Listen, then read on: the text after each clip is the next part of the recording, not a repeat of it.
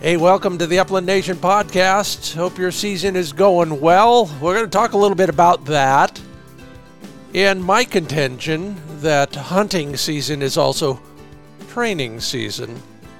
Pulled some thoughts together on that based on a whole bunch of situations and requests from some of you. So that'll be the main topic today.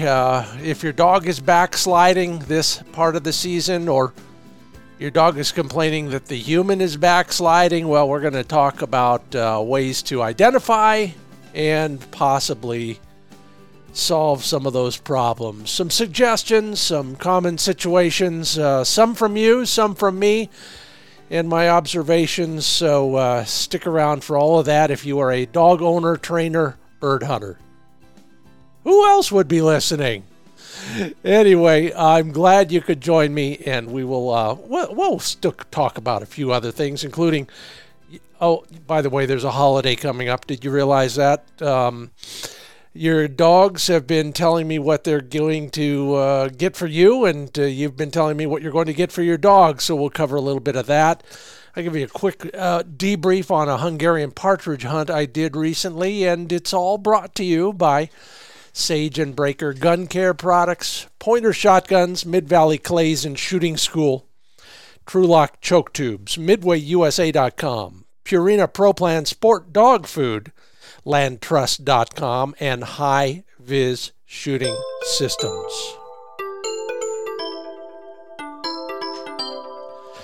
Well, I'm lucky enough not to have made too many enemies out there. Some of my friends invite me to some of their places once in a while, and maybe you're fortunate enough to do that or have that done to you. So thank you, Felton, in advance. I'm not going to brag specifically, but what an incredible trip. You know, I'm beginning to think that Hungarian partridge are hanging out in all sorts of places that are new to them. They're colonizing some new areas. And, you know, while Northeast Oregon has not been particularly known for that particular bird, they are coming back with a vengeance, inhabiting country that I've always been accustomed to finding chukars in. And there are still some chukars out there, but in some of that, what I'll call chukar light country, smaller rocks, shorter grass, slightly gentler hills, now the Huns are coming in. We had a great time hunting together, an English setter and a German wire-haired pointer, coursing the hills. Beautiful situations with nice rolling knobby-like hills. Still a good climb to get up there. And beautiful dog work. Now, if only the human work had been quite as good. Got lots of chances at shots. Biggest observation I made was that they are the most skitterish bird. They're even more skitterish than the chukars sometimes. Chukars are generally always looking downhill. When you're approaching, if you can get above them, that helps a lot. They do have a sentinel bird, but they're all looking at you when the cover's short. Huns, I don't know why, but their necks must swivel a little bit more because they're looking downhill, uphill, and everywhere in between. But it gave us a good chance to practice some stealth. And it paid off. So hope you've had a good hunt in recent weeks and are getting out for some more. We'll take a little break for the holidays because it's important too, especially when it comes to rewarding your dog and your dog possibly rewarding you. So I went to the social media pages and asked, first off, I asked your dogs what they would get you for Christmas. And you, of course, had to interpret their responses, and I appreciate that on Facebook. So let's take a look. Sabrina Serna, yeah, you're not alone. Your dog's going to get you some shooting instructions. Yeah, good for you. Good for both of you. Andy Upward's dog is already stocking up on dog treats? Andy, come on. Maybe you just don't want to pay for the ones he's going to receive. Yeah, hunting time. Lots of folks talked about getting more time in the field for their humans.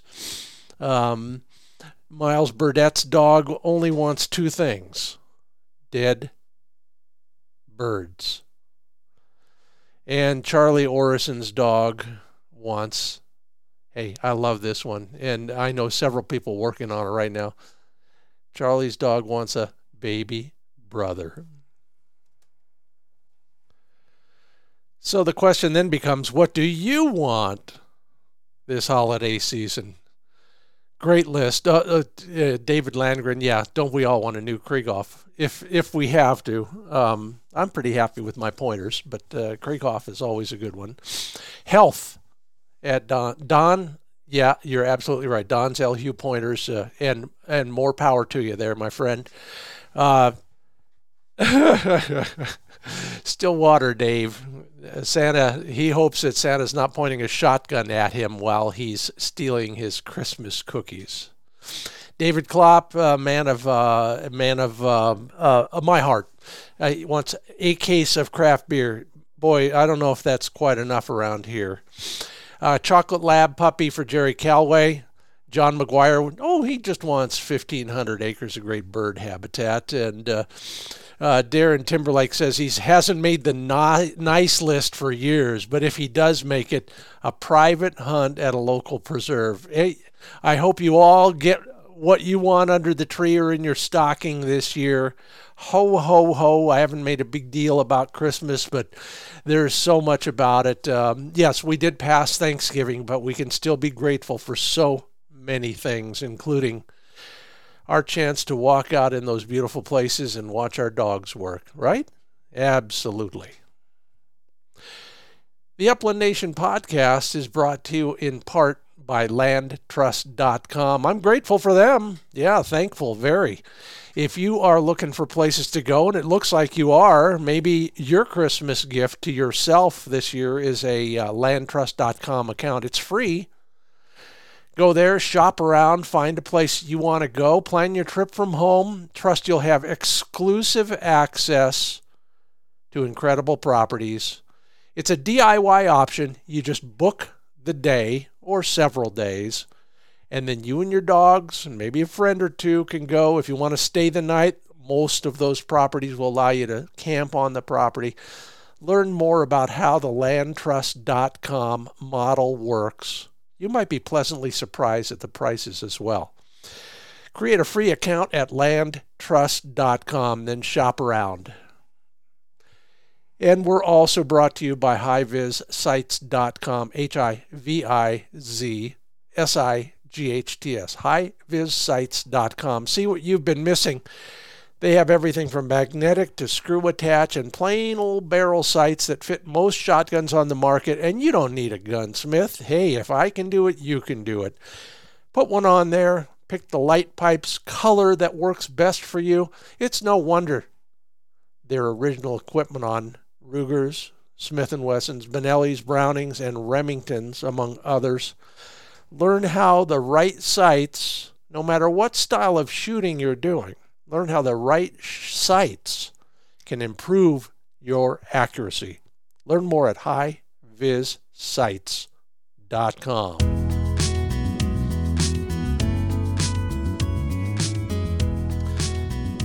Well, I was asked by a magazine editor a while back to ponder this question, and I've since written about it several times, but I finally put the long list together of reasons why and things we can do to keep our dogs and maybe ourselves at optimal performance levels during the season. Let me give you one example, and then we'll just jump right in. I was watching when Flick was really young. By the way, he's 6 years old now. I cannot believe that. I was watching him skyline on top of a ridge. I was way down. Chucker's somewhere between him and me, but a little bit over kind of to that side. and all of a sudden those birds started moving. Like when you play pool and it's break time, all the balls go in different directions. That's kind of what it looked like from my vantage point. I tried to get up there so that I could shoot something when they got into the air, but I was beat to the punch by my buddy's Labrador, who blew past Flick and dispersed that covey, as they say in the legal world, with prejudice. Birds up, dogs chasing. Yep, just another busted flush. So I thought, first off, I got to train better because I want to be able to climb that hill faster. But I also want my own dog and hopefully other people's dogs to be well trained enough to know what to do in a situation like that. Maybe they need some help, but that's okay too. We're going to talk more about how that works. That hunt I was on last week is a perfect example. I know Flick is not the best backer in the world, so when we had the chance to spot Felton's dog on point way up there, and I had a chance to waylay my dog, I'd get him and I'd walk him in at heel, set him up in the right place to where he would see that dog and stop. And then as we went in on the flush, I would give him a hand signal because we were being stealthy. I'd give him a hand signal and get him to stay there. So he was in effect backing, kind of a manual back, if you will. But those are the things that we can do. And we're going to talk more and more about some of those things. This time of year, this part of the season is when all these chickens come home to roost, if you will.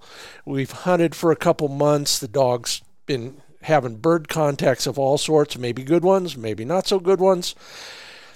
He's doing everything right sometimes and everything wrong sometimes. But so are we. And I'm going to talk about that because the last thing we want is a hunting buddy who's mad at both of us. No shots or very few shots, and they're bad ones. So instead of letting things slide, let's cultivate a slightly higher level of expectation in our dogs this time of year. It's harder. And what I don't mean is spending your limited daylight hours in the yard training as much. I'm going to talk today about training while hunting, keeping that mental viewpoint so that when you have the opportunity or when you want the opportunity, you've got some tools in your tool bag that might help. Granted, I'm not a pro trainer. I've learned a lot in the School of Hard Knocks, working with my own dogs, working with a whole bunch of other dogs, whether it's a NAVHDA chapter, a field trial, or anything else. I'm a pretty good observer and a slightly faster learner than I used to be. Here are some of the things that might help you. First, I got some bad news for you.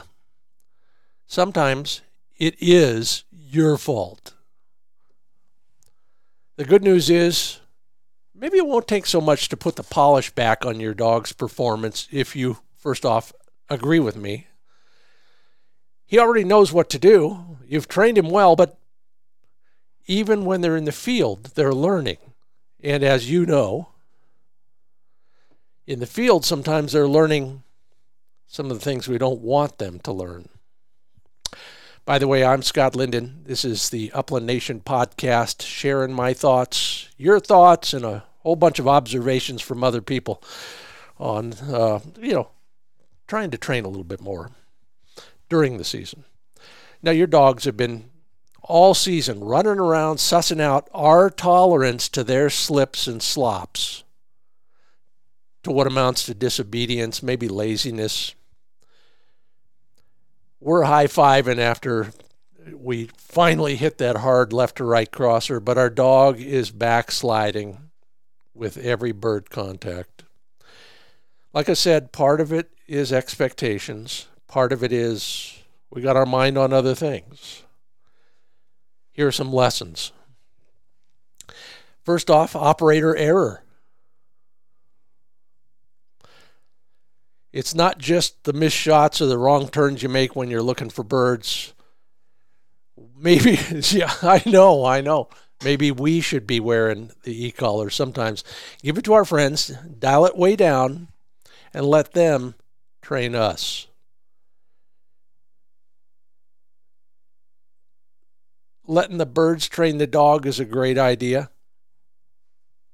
It does help, but for a dog to function at his peak, there's got to be some human intervention, both during the initial training process and then a lot more than we might think, at least in my opinion, during the hunting day. On wild birds, yeah, or it doesn't matter, on birds. I've had enough train wrecks in chukar country, for example, to inspire me. So now when I can and when I remember, I'm doing my best to train Flick slightly more. Maybe just dial it up 10 or 20% over the course of a day. You might want to think about the same thing. It will often turn that faux pas into a learning moment. Like I said, Flick is still mastering back, and one way to do it is walk him in on that. The first season in the field with a young dog, maybe you need to control what you want to do, sublimate that to the pup's needs. Be mindful of how we're delivering commands and then how we generate compliance. Yeah, you want to use a light finger on any electronics, but there are other ways, and hopefully you've explored all of those first anyway. In the field, we can still do most of those. In fact, a first season, a lot of folks will call it kind of a training camp, trying to instill similar expectations and teaching the same skills as you did in your home grounds or in your yard or with your training buddies or your NAVHDA chapter, it doesn't matter. It'll cost you some shots and some birds in the bag and some bragging rights. But remember, this is a 10-year or longer relationship. Make the investment in the first year, and you'll be glad you did. So let's start with the end goal. Why we hunt. Well, you tell me, and by the way, if you haven't completed my Upland Nation Index survey yet, please fill it out and send it back. There are good reasons, some better than others, but you do help me in many ways by doing that, including deciding what to cover on the podcast.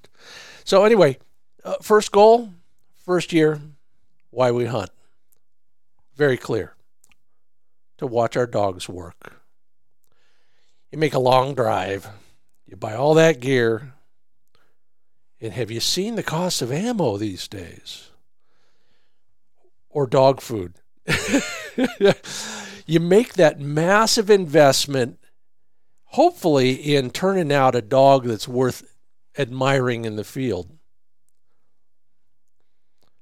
A year or two later, if you've done the right things that first year, you will have 6, 8, 10 or more years of incredible hunting together.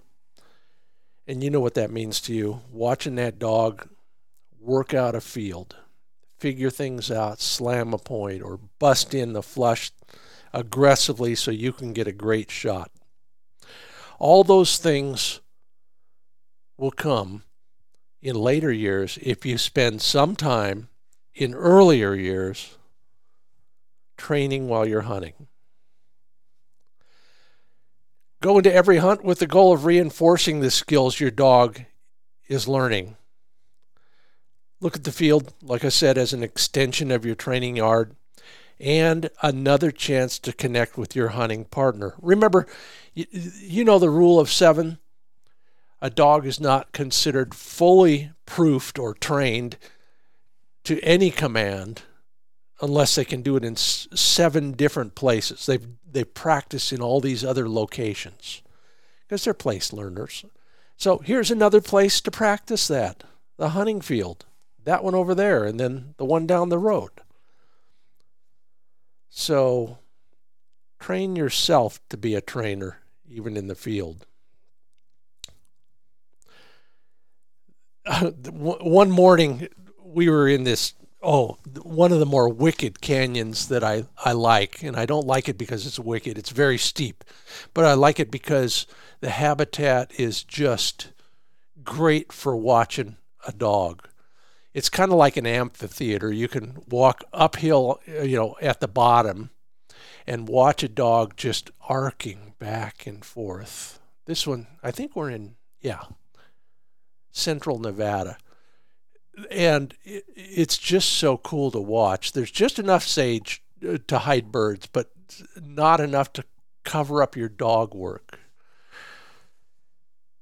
So we were doing that, and I kept thinking, this is a perfect opportunity to help him a little bit.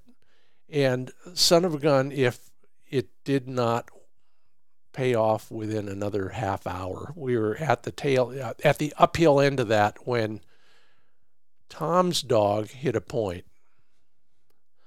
Flick was still way down working the other side, the other slope, while she hit she was on the left, he was on the right. She points, he's still hunting. He's coming back this way. I called him back to me, put him on a lead, and heeled him up the hill into that point that Ruby was on. Tom got the shot while I was still trying to unsort the lead and put it under my foot so I could get a shot. But like I said, sometimes that's what it takes. Train, work the training in. There's no 12-step program for any of us who are doing this, playing this game. If there was, there'd be no room in the room. But if we can just acquire a little bit more personal discipline, we might be able to avoid some of these mid-season dog disasters. Manners, first off, the fine points of obedience. Yeah, a lot of folks are willing to let everything go once they're in the field. I was talking with a guy I've worked with a few times on TV, Aaron Philip Schroeder, about this kind of stuff. And he's primarily, he guides waterfowling and he does upland both. So the problem is dogs that are expected to be waterfowl dogs and upland dogs, they need a little bit more attention. Let's just put it that way. In the blind, you make blind manners a priority, and it is one way to set the stage.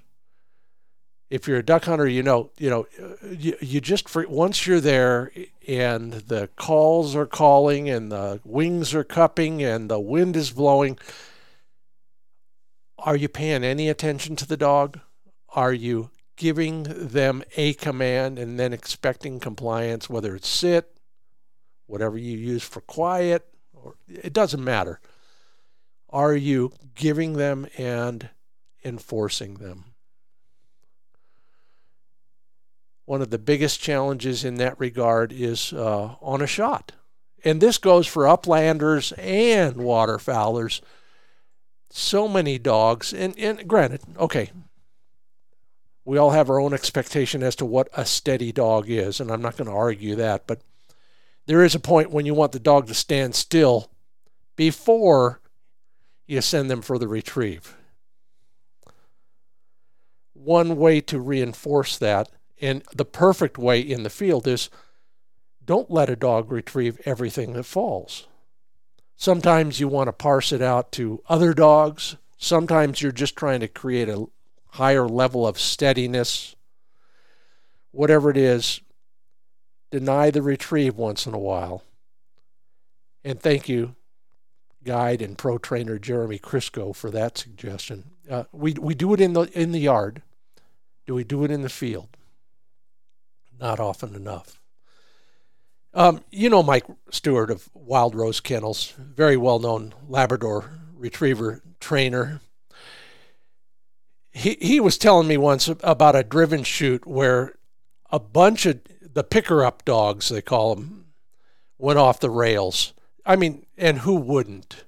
Heck, I was watching somebody else's TV show yesterday, and I think in the opening 3 minutes they shot 100 birds. Yeah, not the way I make a show, and not just because I'm a bad shooter, but there's more to it than dead birds. In this case, Mike says all those birds coming down and hitting the ground, a lot of those dogs just decided to become self-employed, hunting for themselves, ignoring the whistles, not honoring, lots of whining, and just pandemonium out there. And if you've been on a driven shoot, and everybody should try it once, you know what that can do. The first thing it does is makes all the other gunners really mad. The second thing it does is it spoils their shooting.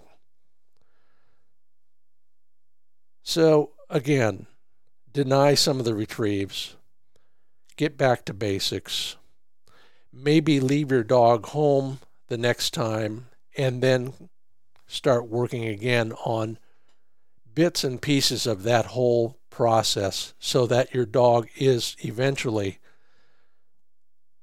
waiting for a command before they do what you want them to do. Scott Linden here. This is the Upland Nation podcast. We'll be getting to some of your questions and concerns and some possible ideas for helping in that regard very soon. Let's go on to sloppy retrieves. My gosh. Flick. Oh, man, we're back to it. We're on the training table with dummies again because he just wants to go out and find another bird. He couldn't care. No, he goes and gets them. And knock wood, he does. You should have seen one of the tracks he did recently on a running bird. But when he gets up to me,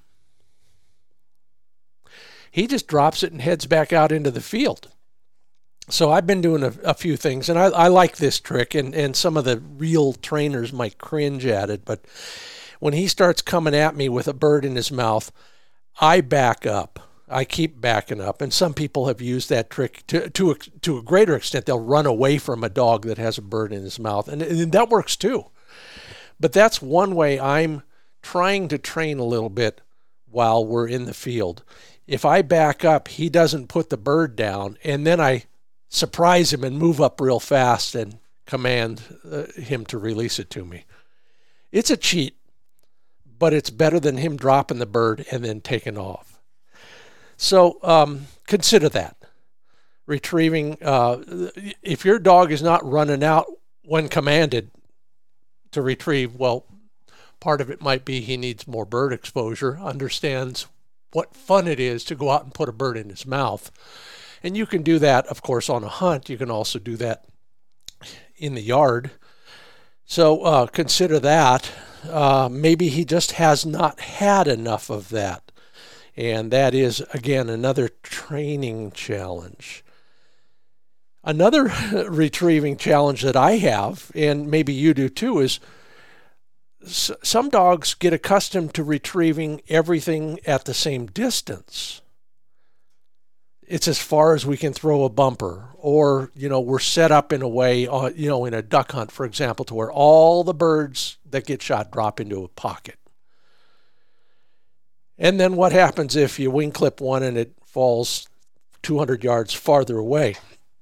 So anymore, I'm doing my best to keep my dog steady so he can actually see the bird fall. So that means steady to wing and shot and fall. Now, if you can't get that far, at least get that dog pointed in the right direction.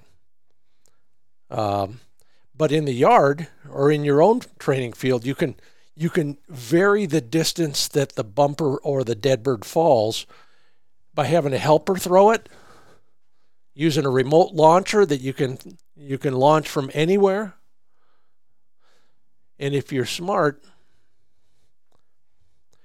You should do that first on bare ground so the dog can see how far it is and actually can see the bird. Okay, so that's not in the field. I get it. But those are things you can do. And again, if you're holding your dog by a leash because somebody else is doing the gunning for you, all the better. You guys know Evan Graham, this evangraham.net. He's got that smart work system primarily for retrievers, but a lot of his fundamentals are applicable to us as well. Obedience. Obedience, obedience, obedience, he says. And I'll talk about that as we get down into the second half of the podcast. But compliance to basic commands is often neglected.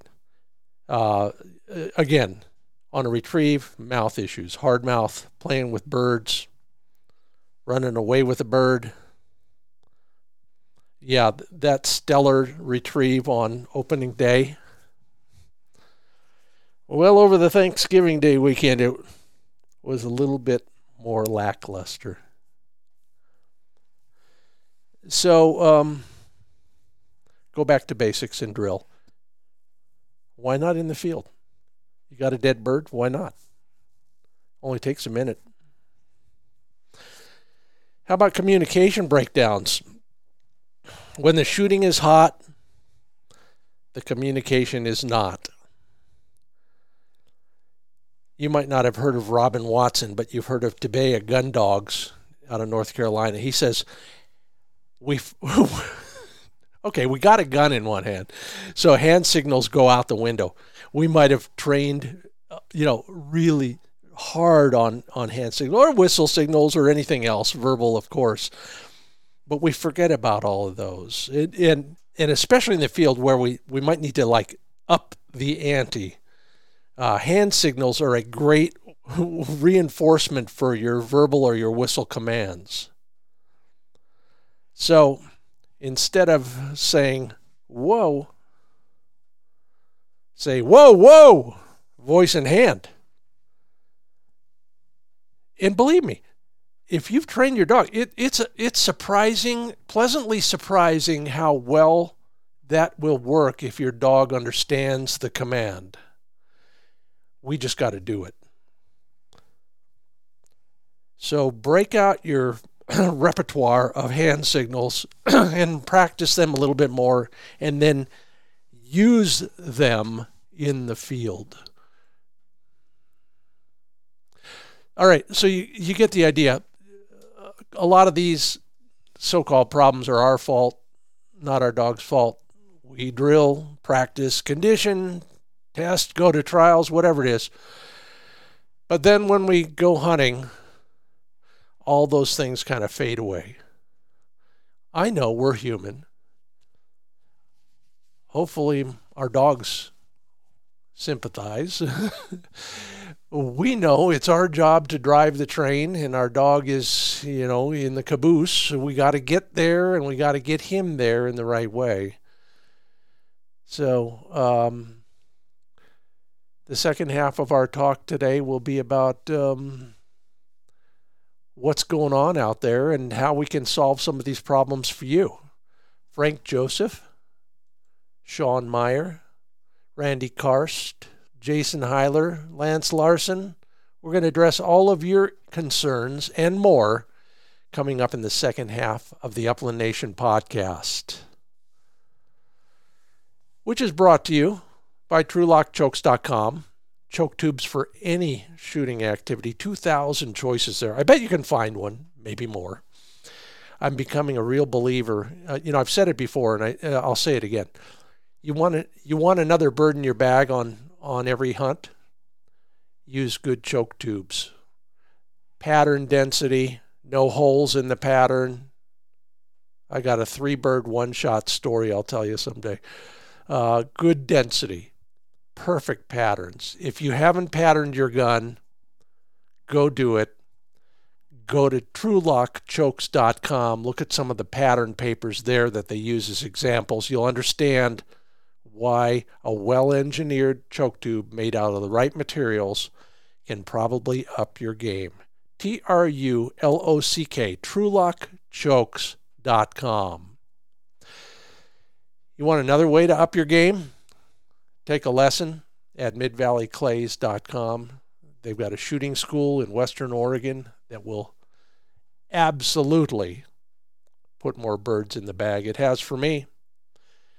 Now, up on those Chucker Hills, or even in the jungle we call conifer forest out here, I'm not going to do as well as most of you, but I'm doing better than I was. And I have everybody at MidValleyClays.com to thank for that.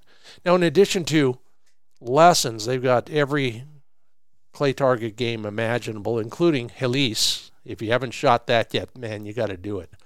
And lots of shotguns. They hunt. They know what works. They stock all the sub-gauges.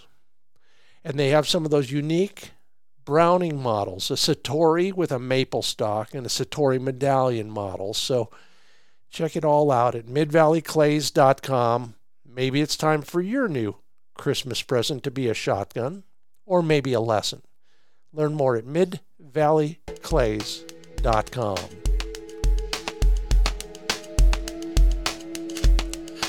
So I asked a lot of you, how's your season going? How's your shooting going? How's your dog work going?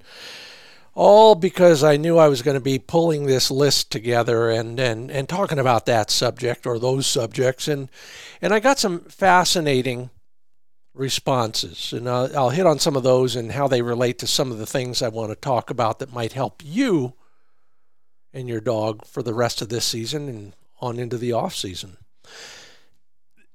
You know, I talk for a living, so it's easy for me to do that. But when I get out there, and the question is posed to you as well right now, we all talk a good game, but do we walk the talk? I've talked about how dogs are constantly learning while you're watching TV, while you're doing something in the yard, while you're training them, and while you're not training them. They're watching, they're listening. And particularly what they're doing is they're gauging our reaction to what they do.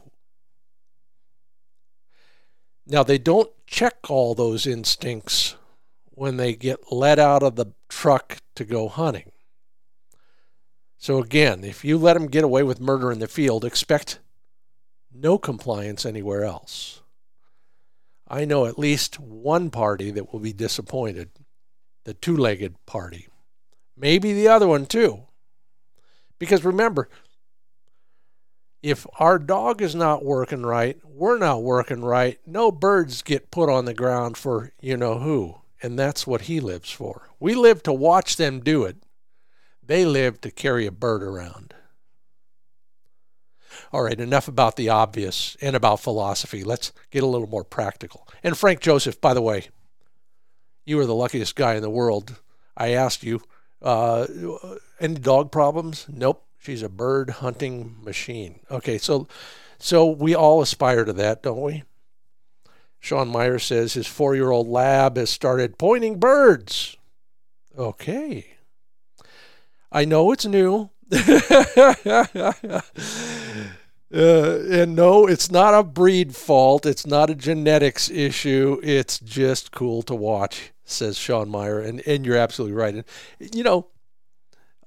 there are two schools of thought on that, but I think you should embrace it, Sean. So good luck on that.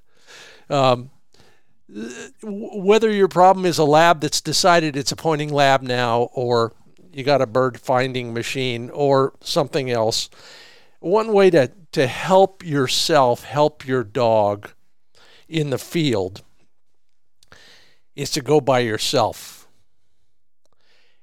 And it's a tradition with me now. I usually go to a certain place on opening weekend by myself, just me and a dog. Now, there may be other partners with me, and we'll all meet up around the campfire later that day. But the first day or two of bird season is a solo affair. Fewer distractions for everybody. There's no stolen points. There's no battles for a retrieve. Much less pressure for you or your dog. And in fact, you can be as verbal and as demanding as you want without kind of boogering up somebody else's hunt. Those are all good things, especially with a young dog, but for any dog on the first day of a wild bird season in particular. The added benefit is no other dogs, no other people, so your young dog grows into a bolder, more inquisitive, independent hunter instead of following somebody else's dog or going where somebody else wants to go. You can use all your tricks. You can say what you need to say. You can manage the performance without any need to accommodate any other humans or any other dogs. Stop shooting. Randy Karst, like so many other people I asked, is working on Steady to Fall. Now, Randy, you didn't tell me why, but we've talked about a whole bunch of those reasons, and they're all good ones. Maybe the best thing to do is stop shooting. Let someone else do the shooting. Your hands and your head are free of the number one distraction. God, I gotta kill that thing. I gotta drop it. The dog deserves it. Let somebody else do it. In my case, they're all better shooters than me. I should do that all the time. But if you're not worried about the shooting aspect, you can be a better dog manager. Whether that means clip on a lead, whether it means verbal signals, hand signals, whether that means you're in a different place. You know, the Smiths have that flank. They touch dogs on the flank to steady them on point. Whatever it takes. You can do all that because that's the only job you have. Hold your fire.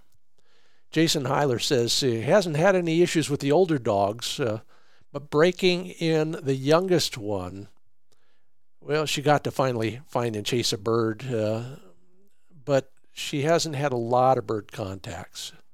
So now he's at the point where he's, reining her in, literally. Jason, you didn't say how you're doing it, but you're not allowing the chase. Now that we know the dog is birdie, great. The chase is something you get after all the other things are done. You're steady to wing shot and fall if that's what you want. The reward is I get to go out and pick up that bird. And then you're bragging. Jason, that's just bragging. He's got a picture there, and that short hair is on bird contact number 24 today. More power to you. You're a lucky guy. Lance Larson has a similar problem. Good old Zane. I'm just glad to see he's still around and running hard. Breaking on the shot or stealing a point. Stealing a bird after another dog's point. A lot of people will say, okay, the dog that points gets the retrieve. The dog that honors doesn't get anything. I get it.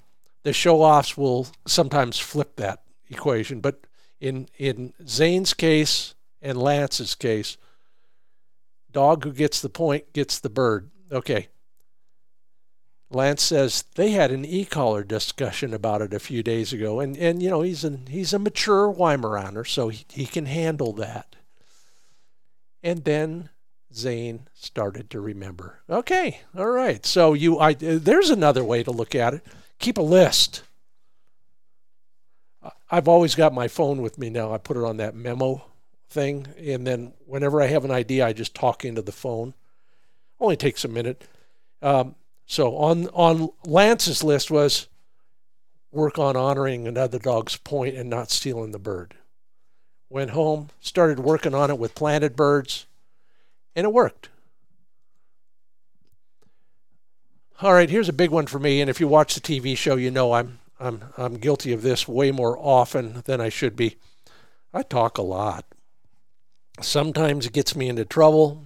No, I don't mean like that kind of trouble. I haven't been in a bar fight in weeks. But talking in the field is a two-edged sword. Birds are so hinky these days. I don't know what's going on. But again, it happened the last 3 trips I've been on. You got to be pretty much quiet, stealthy, to get close enough for a shot. But if you're training in the field,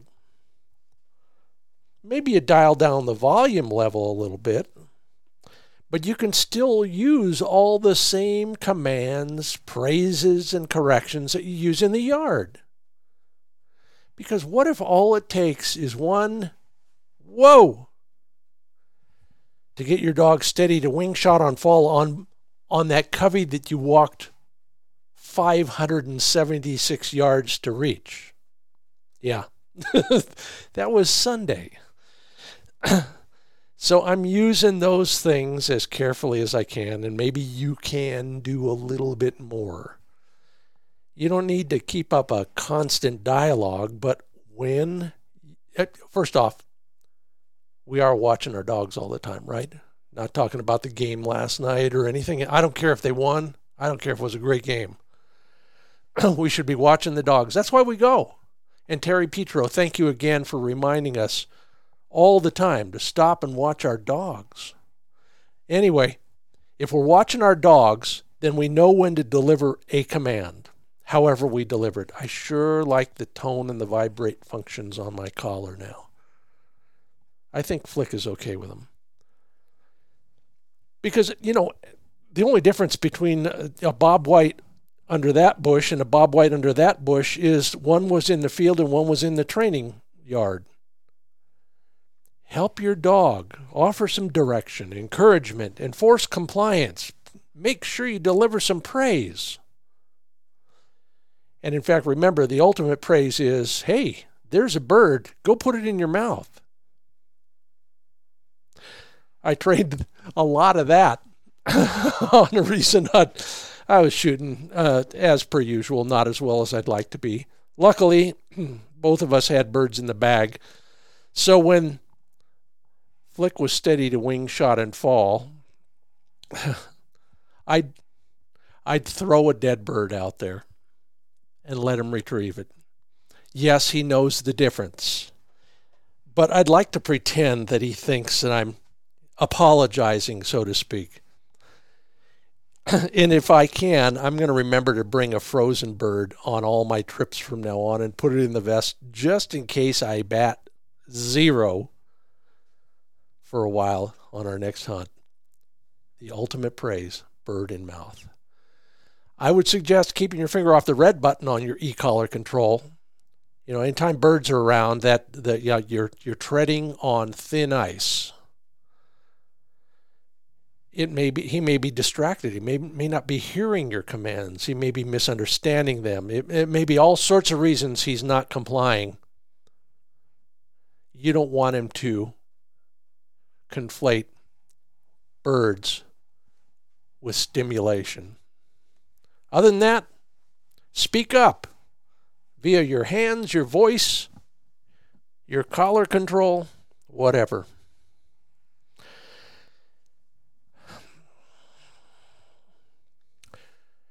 Yeah, I know. We all introduce our dogs to gunfire at what we think is the right time and in the right way. My suggestion is we do it sooner and more frequently before we get in the field. I know.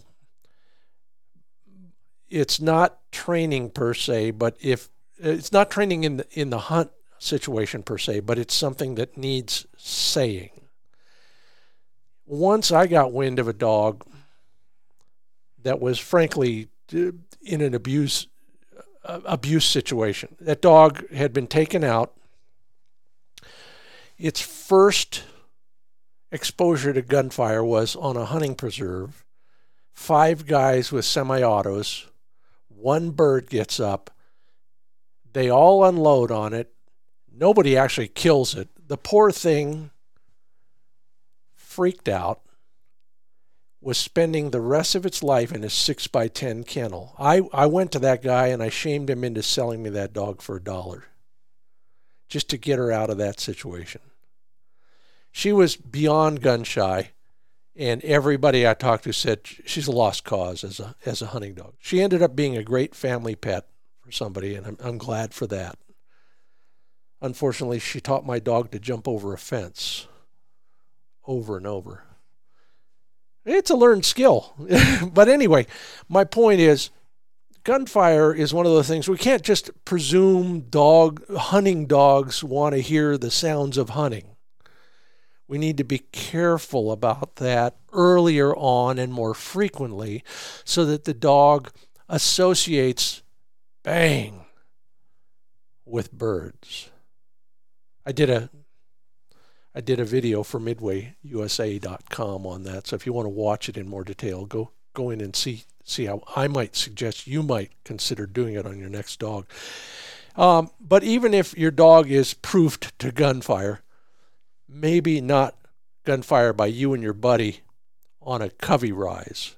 So maybe you need to, again, handle that dog a little bit more during the hunt on the first few shots.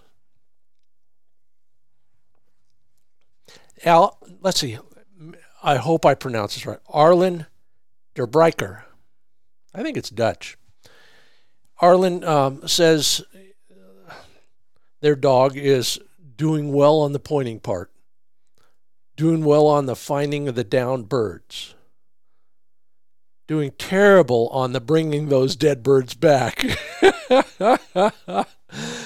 Yeah, he'll pick it up, carry it a few steps, and drop it and give me a look that says, let's go get another one. All right, well, in that case, maybe it's time to unload the gun and work a little bit on the stuff that you worked on in the yard. And what's wrong with that? I mean, the birds will wait. It's a 5-minute process. You don't want to do a lot of it. You don't want to break their spirit. But consider, at least on one bird, going back to basics and reviewing the retrieving process. Jay Knotner is frustrated. Well, we all are, at least at one point in the day. Yeah, but you got it right, Jay. You're frustrated at yourself as much as your dog. It's a great, close working pointer. Okay, I understand you're in New England. You're hunting roughies and woodcock. Yeah, but 15 to 20 yards, maybe that's a little bit too close, especially when you do find a pheasant. Okay, I want to know exactly where you're finding a pheasant in New England, but wherever it is, your thought is bow will point, and then there's no bird when you get up to him. Well, if he's only 20 yards away, I wonder if that bird left a long time ago. It shouldn't take you long to get there. But I don't think your problem is that he is working so close, although I might want to extend his range a little bit too.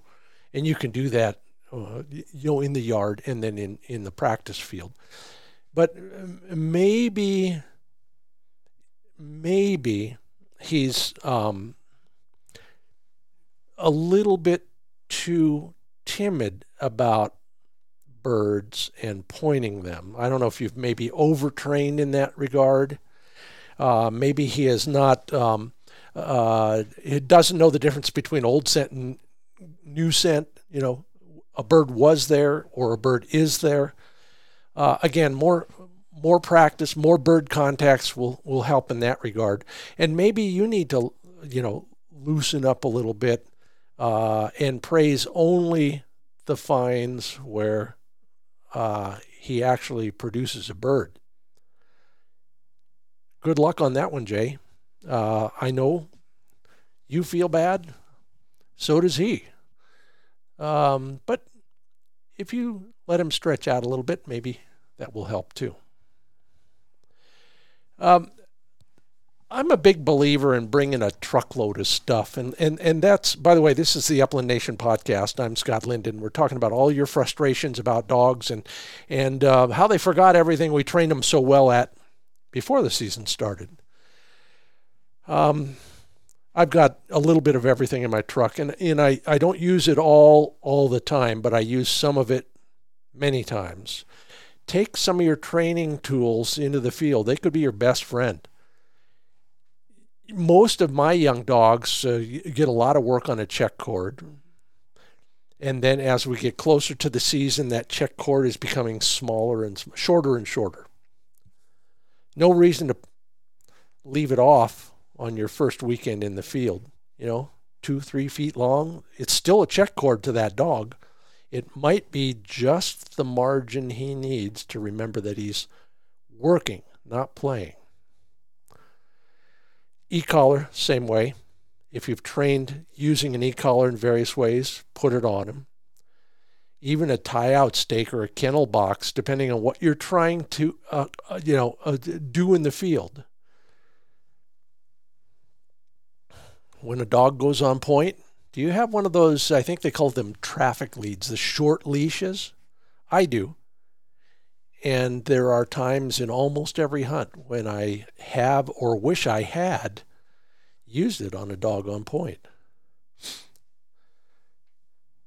If you haven't explored the repertoire of your e-collar, do it before the season and train those commands. The tone command. I use it primarily to move my dog from one side to the other. So instead of yelling, way or over, I use that, and it means we get closer to more birds more often. The beep tone is a little bit loud for most of that stuff, but sometimes there's a place for it, especially if you've muted it in some way. I have a whole bag of cotton balls in my training shed for stuff like that. And the vibrate. You got to train that one carefully. And if you listen regularly, you know that Jeff Funky, the guy I get my dogs from, is big on stopping, woeing to the collar. No, not the stimulation, the vibration. So instead of yelling and hoping the dog 300 or 576 yards away will hear you say, whoa, he just hits the vibrate, and that dog slams on the brakes. I'm going to start working on that this off season. Just don't forget, teach it all in the yard. Overlay your verbal commands with your e-collar commands. And maybe Jake Notner, that could help you too. Now, this one, I think a lot of us could probably benefit from, and it's the hardest one to do. Maybe that's why I'm saving it for last. Warming up. You've driven all night, or you've driven 2 hours, or whatever it is. It's grueling. You get where you want to go. You open the tailgate, you let the dog out, and you go hunting. The dog has the same feeling as you. Let's get out of here. Let's get moving. I need to pee. I need to find a bird, whatever. It is also the perfect opportunity to remind that dog that we're working together. Hey, let me do some things with you right here, right now, to instill in you the feeling that we're a team and we're functioning together toward a common goal. My dogs get a quick brush up first thing out of the crate before anybody loads a gun. He gets a walk around the truck at heel. He gets a whoa or two. He gets a couple recall drills. If your dog is needing help, maybe you lob a bumper a couple times. All of that calms and focuses the dog. This is work, not play. And even in the middle of the hunt, why not do something like that allows for a little bit of interaction with the two of you that reinforces enforces the idea that there's a boss and an employee, and they need to work together. Well, I know that's a lot of marching orders and a lot of things to put on your to-do list. But those are the things that I've encountered in years and years from other people and been advised by other people to do that might help me. Some of them are original ideas. Most of them are probably not. And I thank everybody who has ever trained and hunted with me for that. So before we go and cover just a little bit more, let me remind you that we're brought to you in part by MidwayUSA.com. They carry just about everything for shooting, hunting, and the outdoors. I just got myself a new tent heater there. Lots of camping gear. Of course, all sorts of shooting stuff. And a lot of non-toxic and upland ammo. So no matter where you're going, consider that. Sign up for their email or text messaging and get 10% off your next order. Maybe it's foul weather gear so you can end the season in style, staying dry and warm. Learn more at MidwayUSA.com. And SageandBreaker.com reminds you they've got some great Christmas gun cleaning combos on sale. Everything you need and nothing you don't need. Check it out at SageandBreaker.com. Also, the scoped gun cases are ready. They've got more of those range bags in stock. And if you're like me, it's about time to replenish some of the consumables I use. Firearms grease, cleaning, lubricating, and protecting spray. Yeah, I'm using them a lot, as you should too. So restock at SageandBreaker.com. If you're in a ProPlansport.com is where you can learn why the 30-20 formulation is just right. High protein formula. Real meat is the first ingredient. The right ratio of protein and fat. And that protein is delivering the amino acids that build muscle, including recovery after exercise. ProPlansport.com is the address. Learn more right there and tell them I sent you. And finally, PointerShotguns.com. Get yourself, you deserve a new shotgun. I'm not criticizing your current gun choice, but maybe you're ready to go from pump to semi-auto, or semi-auto to over and under, or to a side-by-side. Or maybe it's time for the younger hunter in your family to get a new gun. They've got something for everybody, from entry-level to high-end trap shooting guns. It's all at PointerShotguns.com. And in all sorts of... Wouldn't it be cool if your new hunter found an olive drab, green-barreled Pointer shotgun under the tree? Find a nearby retailer. Check out all the models at PointerShotguns.com. Well, thank you for listening. I hope some of you learned something. I appreciate all of the folks who contributed to this with their questions and concerns. Keep them coming. I hope you have a great second half of the season. If you commented in any way at any of our social platforms, I sure appreciate it. And by the way, now trying to get active on Instagram too, so watch for us there. If you left a rating or a review, I appreciate it. If you haven't yet, please do. Appreciate that. That's how we grow. And we only grow thanks to the support of our sponsors, Sage and Breaker, Pointer Shotguns, Purina ProPlan Sport, Mid-Valley Clays, TrueLock Chokes, MidwayUSA.com, and LandTrust.com. I'm always available to you on social and at FindBirdHuntingSpots.com. Let's talk. I'm Scott Linden. Thanks for listening to the Upland Nation Podcast.